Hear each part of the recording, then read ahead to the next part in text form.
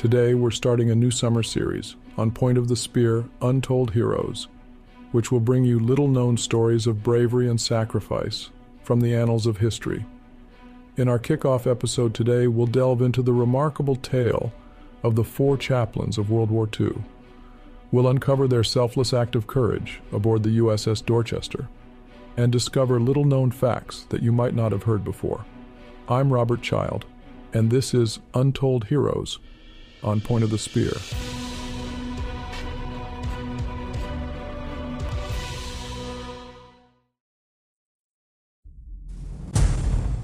We have a blockbuster, new 15-part weekly series coming up, On Point of the Spear, starting July 19th, D-Day, in 90 minutes.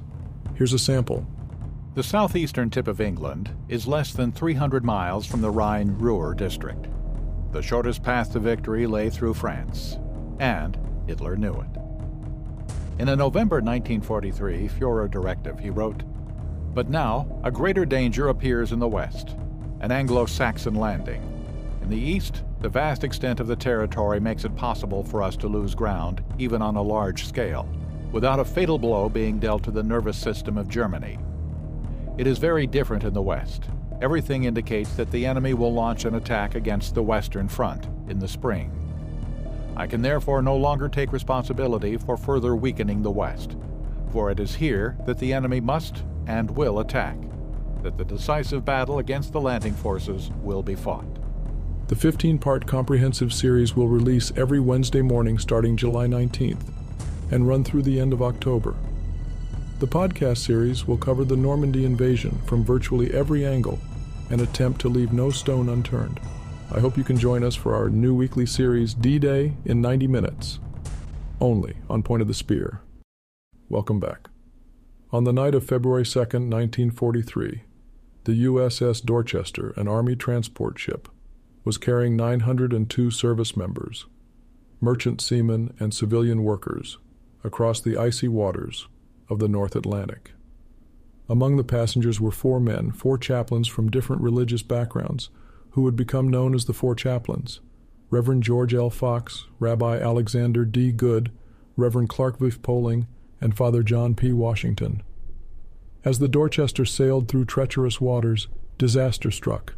In the early hours of February 3rd, a German U-boat fired torpedoes at the ship, causing it to quickly sink. Chaos ensued as men scrambled to reach lifeboats, their chances of survival dwindling in the frigid waters. Amidst the panic, the 4 chaplains stepped forward to bring solace and hope to their fellow passengers. One little-known fact about the 4 chaplains is that they came from different faiths, but shared a common purpose: to serve the men in their care. Reverend George L. Fox was a Methodist minister. Rabbi Alexander D. Good was a Jewish rabbi. Reverend Clark V. Poling was a Dutch Reformed Church minister, and Father John P. Washington was a Catholic priest. Despite their religious differences, they embodied unity and cooperation in the face of adversity. As the ship sank and lifeboats became scarce, the 4 chaplains displayed incredible bravery and selflessness. They gave up their own life jackets to save others and helped wounded soldiers reach the safety of the lifeboats. Witnesses recounted seeing the chaplains linked arm in arm, praying and singing hymns as the ship disappeared beneath the icy waves. It's important to note that the 4 chaplains weren't just there for the Christian soldiers, they ministered to men of all faiths. Their actions transcended religious boundaries, reminding us of the power of compassion and unity in the face of tragedy. Their legacy serves as a reminder that humanity can rise above divisions in the pursuit of a greater cause. While the heroism of the 4 chaplains is well documented, there is a little-known fact that often goes unnoticed. Reverend Clark Poling, one of the chaplains, had been deeply influenced by the principles of pacifism prior to the war. He had been a conscientious objector during World War I, but his experience working with soldiers and understanding the realities of war shifted his perspective. Poling ultimately decided to serve as a chaplain in World War II, demonstrating the power of personal growth and transformation. The actions of the 4 chaplains didn't end with their tragic sacrifice aboard the Dorchester. Their story spread throughout the nation, touching the hearts of countless Americans. In 1948, the U.S. Postal Service honored the 4 chaplains with a commemorative stamp, and they were posthumously awarded the Distinguished Service Cross, the Purple Heart, and the Bronze Star Medal. But it doesn't stop there. The legacy of the Four Chaplains lives on in various ways.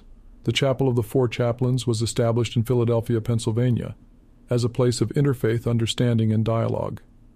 The annual Four Chaplains Day, observed on February 3rd, serves as a reminder of their sacrifice and encourages people of all backgrounds to come together in unity. The story of the four chaplains aboard the USS Dorchester is a testament to the indomitable spirit of humanity. Their selflessness and unwavering commitment to their fellow passengers serve as an inspiration for generations to come.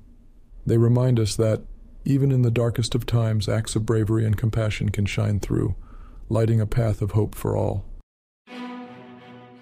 That's all for today's kickoff episode of Untold Heroes.